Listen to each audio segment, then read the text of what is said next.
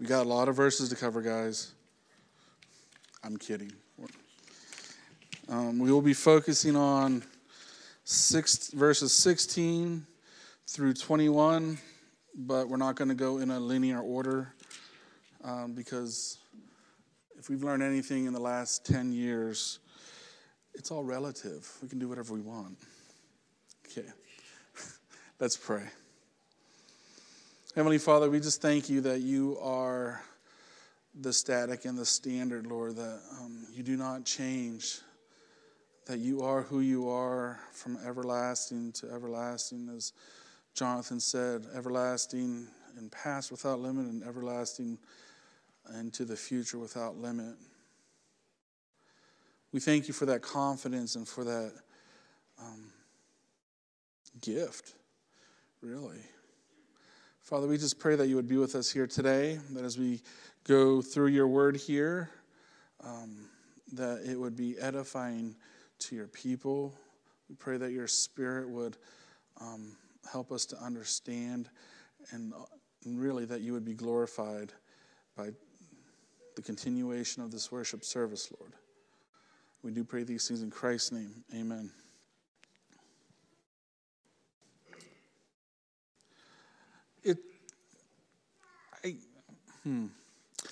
I'll just read this. It's certainly easy to get worked up, panicky, anxious, confused, and even lost in despair, especially if we're looking out at the world around us. We're continually inundated with the moral decay that surrounds us.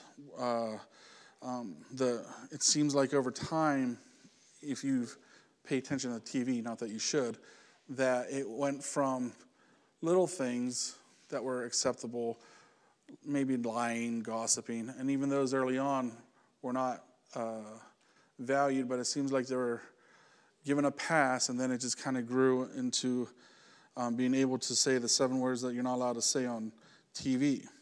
But then we also see that we have these foolish ideas that throw science out the window, it seems like.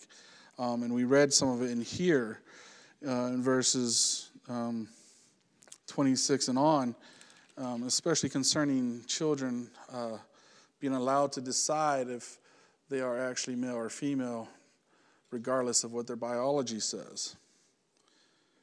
But we should know what the problem is, and it shouldn't panic us, and it shouldn't make us anxious. It should make us concerned for those around us, as Bill was talking about in his evangelism class. And we know that it isn't a political issue that we're dealing with. It isn't an issue of worldview or anything like that. We should understand that it's a spiritual issue, and I think the scriptures clearly teach that it's a spiritual issue that we're dealing with.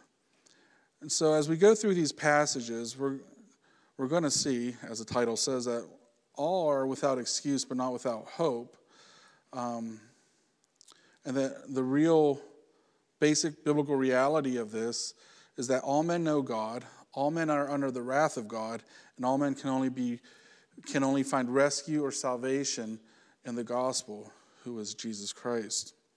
So first we want to look at the Bible as it says that all men know God. And we see that, we'll start in verse 19.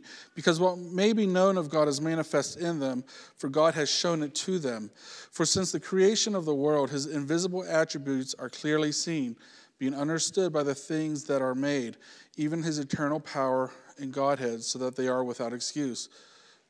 Because, and here's, I guess, the thing that we want to look at, although they knew God, they did not glorify him. What Paul is saying, and what has been said in the Old Testament and throughout all of history, and this really neat thing that God has set up, is that we can know God by seeing his attributes clearly displayed in all of creation. Psalm 19 says, the heavens declare the glory of God, and the firmament shows his handiwork. The idea here is that a created object always shows the attributes of its creator.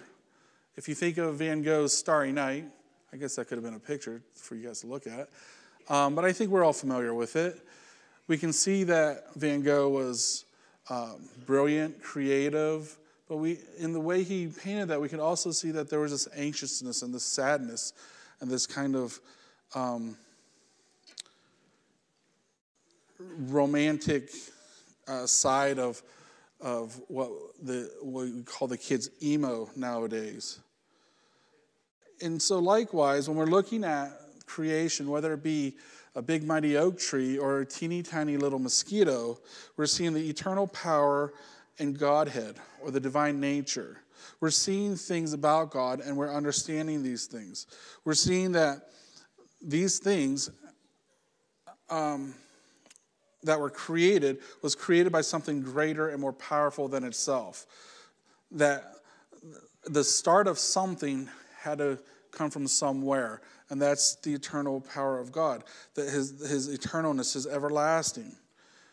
Nothing just starts without someone or something setting it and creating it and making it. And we see here that we can see other things, like the life that's given to the tree or the mosquito or human comes from the person who is life, the one who can give that life. It just doesn't pop out of the air. It doesn't just create itself and move forward. But outside the power, we also see the divine nature. And this one's a little bit more general in its explanation here. Now, we know that from the Bible, that the Bible speaks about how we are able to see the wisdom of God, the goodness of God, and even the righteousness of God in some sections. But we can see what people always point to, the creativity of God, or the love of God, or the goodness of God. I mean, you think about looking at how we've discovered different things within creation. It's had to come from somewhere. The law of physics, we didn't make that up. We're too stupid. It was already there. We just found it. The ecosystem, the way things work with each other, that was already there. That was set by the wisdom of God and the provision of God. All of these things had to come from somewhere that was greater, somewhere that was more powerful, and somewhere that was able to start these things and uphold these things until he says so. And so the creation declares his handiwork in that sense. But there's another aspect of creation, and this is why I had the scripture be so long, because we find it in chapter 2, verses 14 and 15, where it says, "For when Gentiles who do not have the law by nature do the things in the law, these, although not having the law, are law to themselves, who show the work of the law written in their hearts, their conscience always bearing witness, and between themselves their thoughts accusing or excusing them." It's easy to say that, God gave us a book. But before he gave us a book, before he gave us the law of Mount Sinai, he created us. We were made in the image of God. And because we were made in the image of God, we know certain things, or if you want to follow here, law or standard or whatever you want to call it, that is good. For instance, love. It's kind of an abstract idea. That had to come from somewhere. It wasn't thought up by a man pursuing a woman or for romantic love. It wasn't thought up by a parent having a child. That love that we know and that we feel was already there because it came through us in the image of God. And so not loving other people and not loving God became a law unto itself, it says. Or what about, I call this, I guess I already touched on this, forgiveness. What about forgiveness? Who came up with forgiveness? Was there a tribunal that sat around, or a committee or board or anything that sat around and Stan was like, hey, what happens if Pete spits in my face? And then the other people were like, what should happen? Well, I think if we remove God from the equation, that would remove everything. But let's just say we remove God from the equation, that that the appropriate reaction to that was to punch Pete in the face and not Pete Healy. I just want to make that clear. But Stan punching Pete would be okay. But we know within ourselves that there's a different way, a better way, the way that we should go, and that's forgiveness. That we can, if Pete does genuinely feel sad and remorseful and repentant of that we should forgive him and that we should maintain that relationship and not punch him in the face. And so these abstract ideas, quote unquote, that we have, they could not have come from us because we would not have done them appropriately. We wouldn't have done them well. We wouldn't even thought of them. But we know that God is a forgiving God, and we know that he is a loving God. And here's another example. I call it provisional love. When a person or when a woman's pregnant and they're about to have the baby, what do? The reaction is to care for that child and to protect that child, to nurture that child. Where did that come from? Did we make that up? Did Eve make that up? I don't think so. I think that comes from the fact that we were made in God's image. And so, because we know that he's created us and he's providing for us and he's nurturing us and he's caring for us and he's protecting us. And so we know from what we've seen in creation, his power and his divine nature, and explicitly in these two verses, that there is not a God, but there is God. Because everything that's created points to that which it was that which created it. And we know that a Van Gogh Starry Night, regardless of whose name was on it, was not done by Monet or Jackson Pollock, but we know that it was by Van Gogh. And so we know that there is no such thing as a vague God, but that there is a specific God. As Dave prayed, the only God, the true and living God. And that is the God that has shown himself through creation and through the law written on our hearts and our conscience. It wasn't Allah, it wasn't Buddha or Vishnu, or it wasn't human secularism sitting around saying, hey, this is how we should act with each other. But it was God showing himself and revealing himself here. I want to conclude this section with one last thought. There are some out there that will say that our sinful nature, us being in a fallen world, will distort the revelation of God, and it obscures the revelation of God. But that's not consistent with the language that we see here. If we look at 17, the righteousness of God is revealed. 18, the wrath of God is revealed. 19, because what may be known of God is manifest in them, for God has shown it to them. For since the creation of the world, his invisible attributes are clearly seen, being understood by the things that are made. The language says that we definitely can know God. We know that he exists because of what he's revealed in creation. And that removes the argument, oh, I didn't know you were the God that I was supposed to worship. I thought it was we'll do /Egyptians and /Chris. I didn't know I wasn't supposed to worship a cat or a cow. I thought I could just worship whatever. No. God removes that excuse. He removes the argument of ignorance from our argument, what we can say. And he says that we are all without excuse because of this.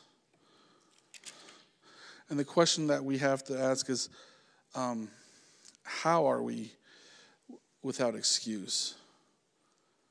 And that leads us to the second point, that all men are under the wrath of God. For the wrath of God is revealed from heaven against all ungodliness and unrighteousness of men who suppress the truth in unrighteousness, because what may be known of God is manifest in them, for God has shown it to them. For since the creation of the world, his invisible attributes are clearly seen, being understood by the things that are made, even his eternal power and Godhead, so that they are without excuse. Because although they knew God, they did not glorify him as God, nor were thankful, but became futile in their thoughts, and their foolish hearts were darkened. The first thing that we have to note is the wrath of God. Now, God is not an arbitrary God that swings on his emotions. When he sees anything that opposes who he is, being goodness, holiness, love, and his justice, he responds with wrath. He cannot be in the presence of sin, the Bible says. He cannot allow this wickedness to go on. He hates ungodliness and unrighteousness. He can't abide with it. He can't abide with sin, with injustice, with wickedness, because it's all an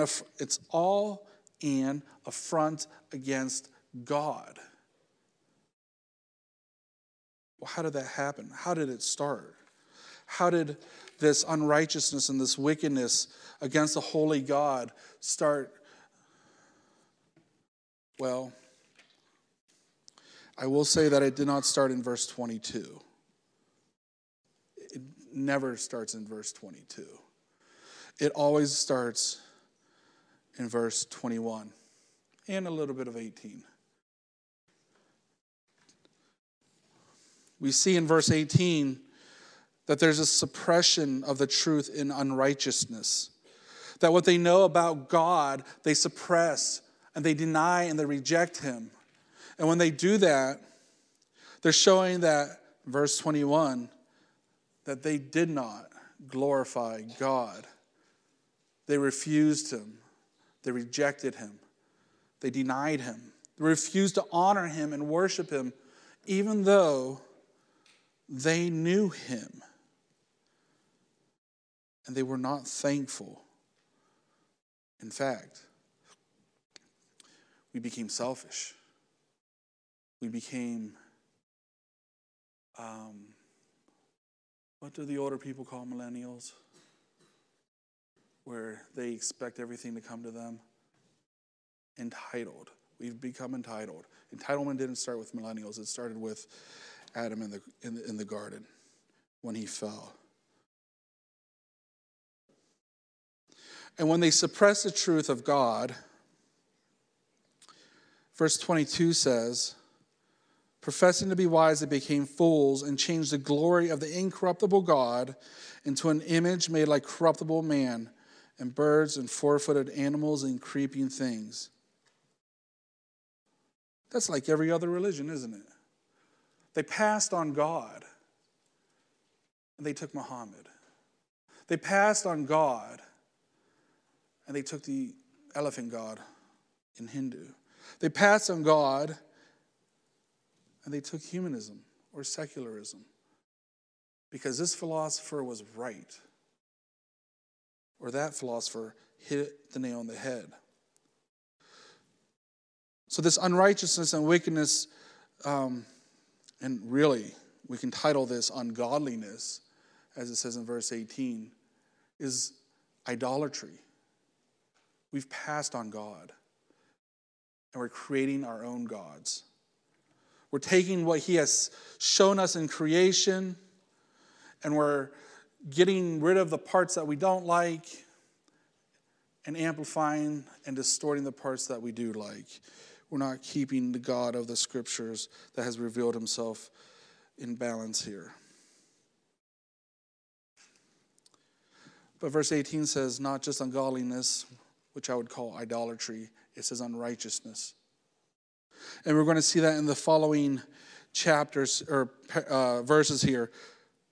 Therefore God also gave them up to uncleanness and the lust of their hearts to dishonor their bodies among themselves, who exchanged the truth of God for the lie and worshipped and served the creature rather than the Creator, who is blessed forever. Amen. Idolatry.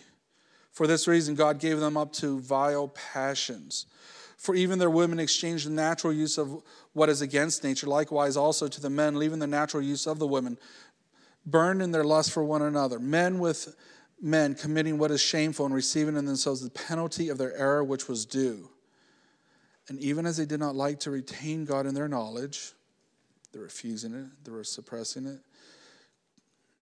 God gave them over to a debased mind, to do those things which are not fitting, being filled with all unrighteousness, sexual morality, wickedness, covetousness, maliciousness, full of envy, murder, strife, deceit, evil-mindedness. They are whisperers, backbiters, haters of God, violent, proud, boasters, inventors of evil things, disobedient to parents, undiscerning, untrustworthy, unloving, unforgiving, unmerciful, who knowing the righteous judgment of God, that those who practice such things who are deserving of death not only do the same, but also approve of those who practice them.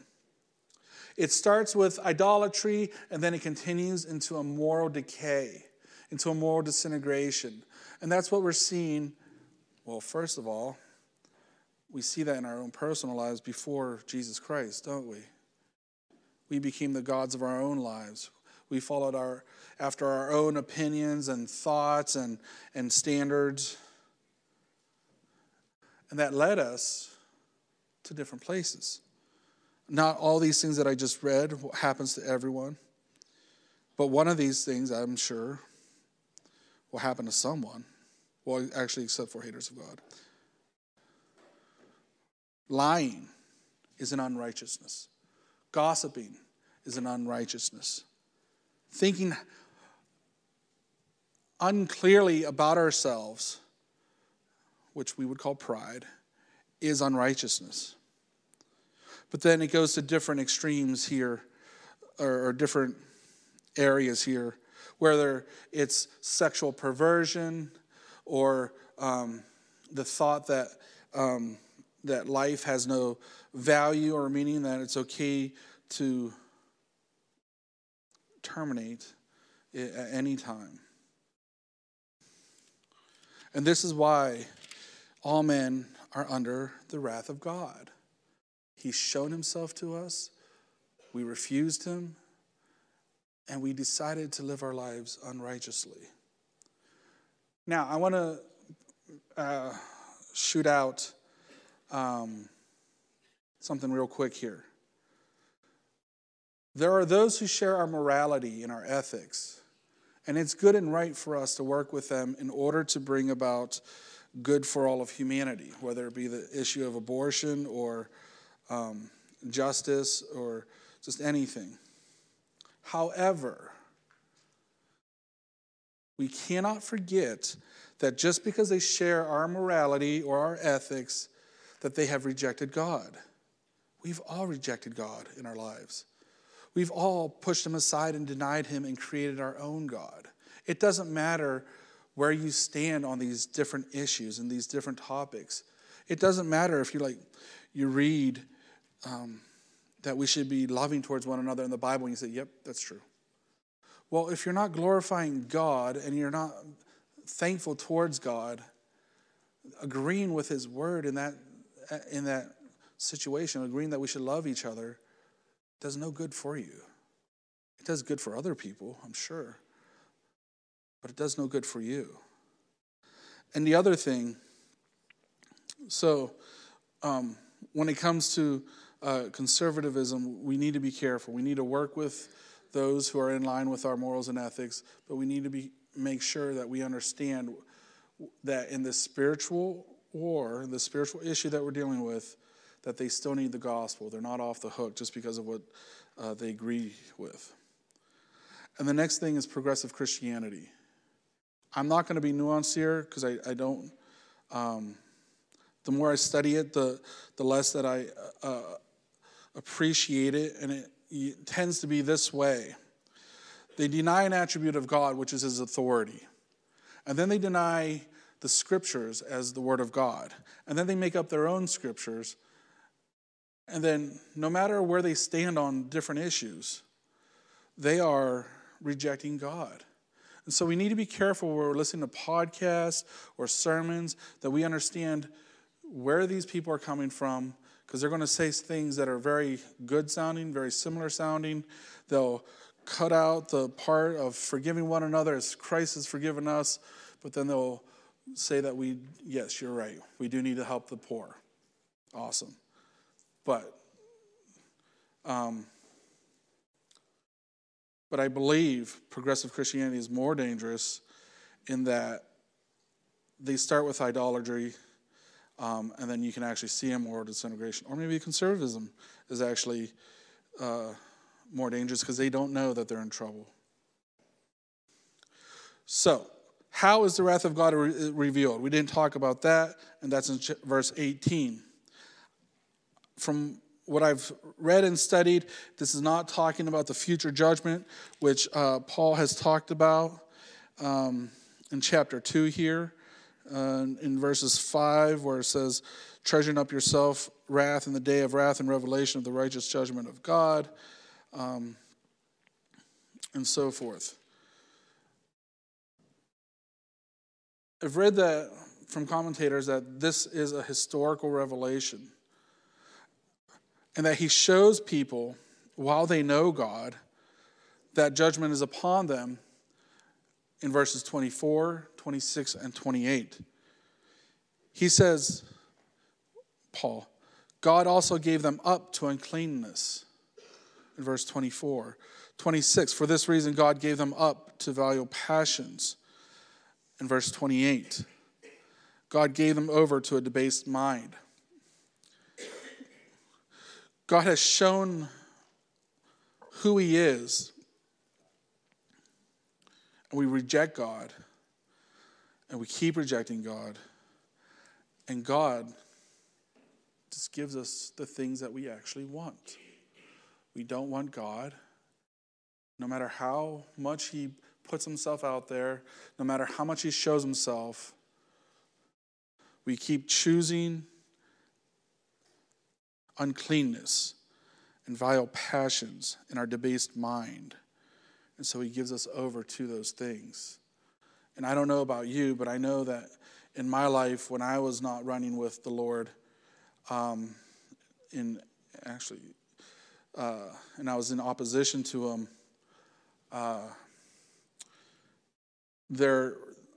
it came out in different ways, whether it was the DUI or the abortion or loneliness or anything. All of these things lead to, or is him giving me over to what I want.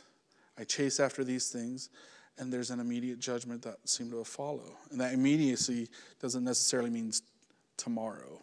It could mean a year or 2 years. Or, I don't know if people still smoke anymore, or however long lung cancer starts to develop. But he gives himself over to what we choose. He wants us to choose him, but we deny him. And so we are under God's wrath. But there's good news. All men can only find rescue and salvation in the gospel. And the gospel is for all.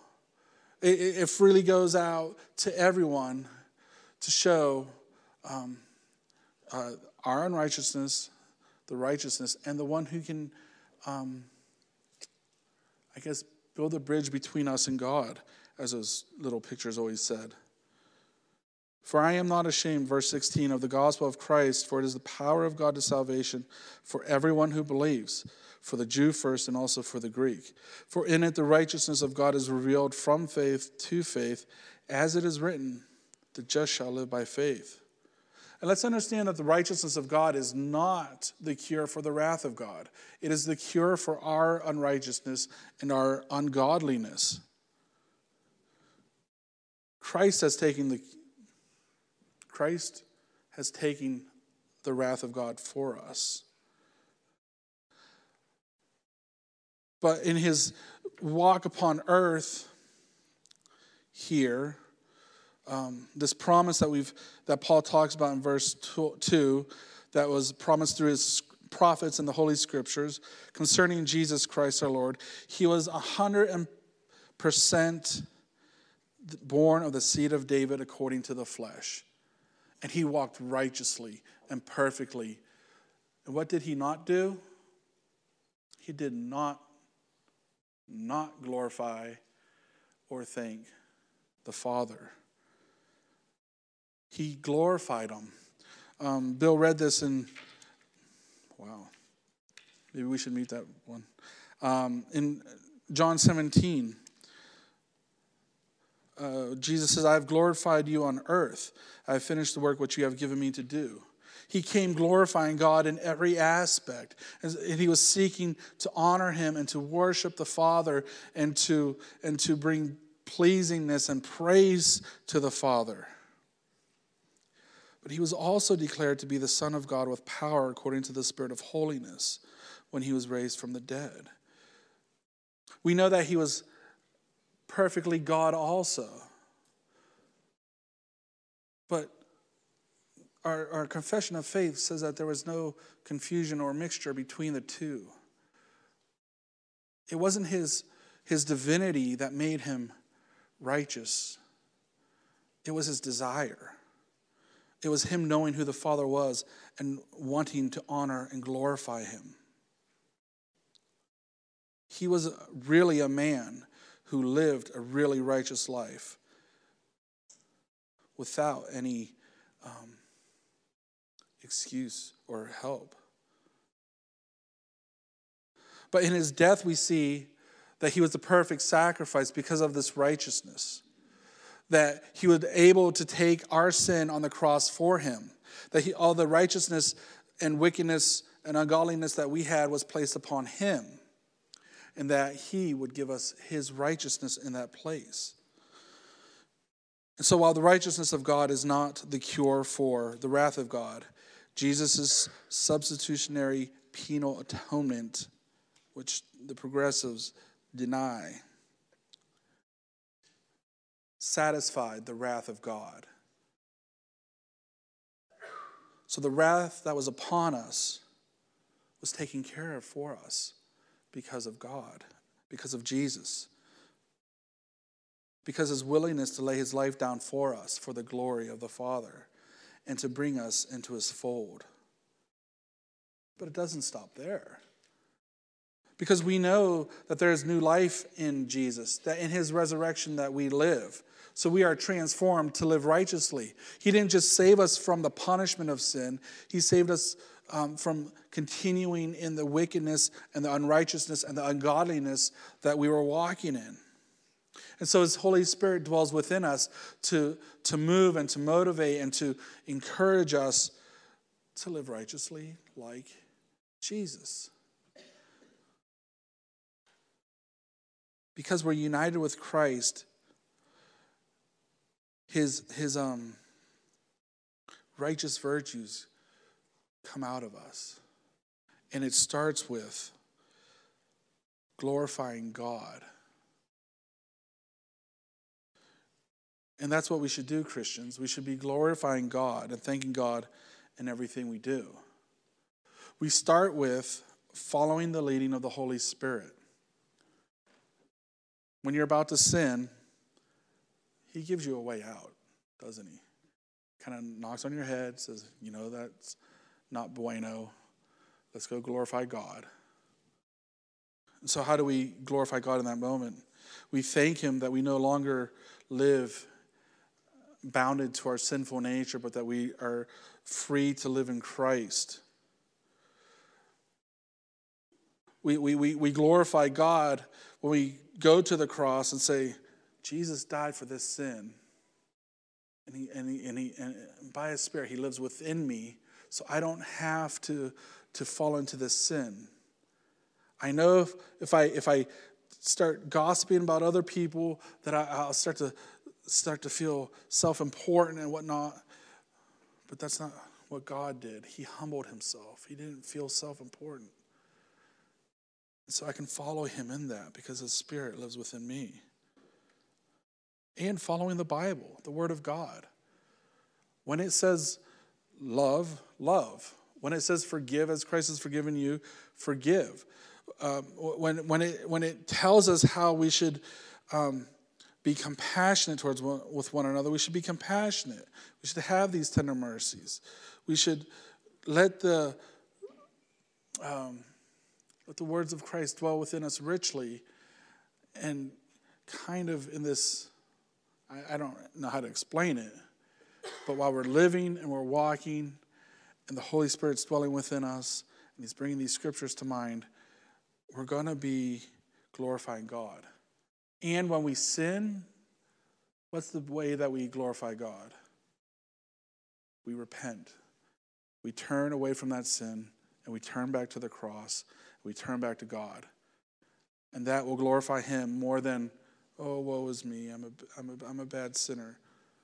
You are, that's true, but come back to the cross. Go back to what Christ has done. Be reminded of the goodness and the love that's displayed there. And for the unbeliever, there's only one thing that you can do. And that's putting your faith and trust in Jesus.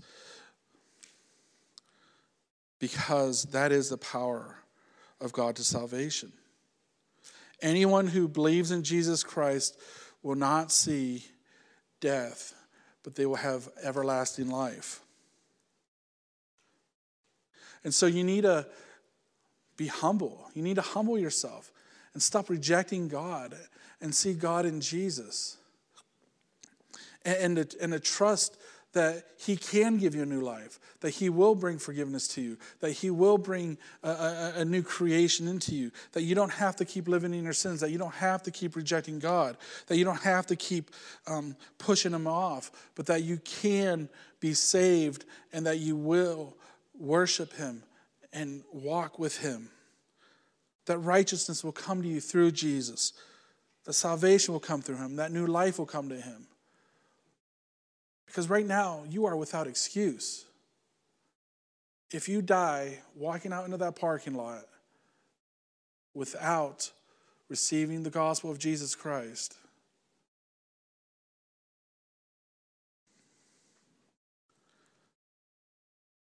there's no returning from that. Because the wrath of God has been revealed to you. And the wrath of God abides on you. So come to Jesus. Give your life over to Him.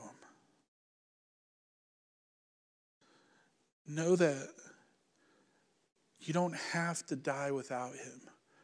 But when you die with Christ, you live in eternal glory. Heavenly Father, we just thank You for Your goodness and Your graciousness. We thank You, Lord, that despite our sin, despite the judgment that we have, that there is rescue, there's salvation, there's hope.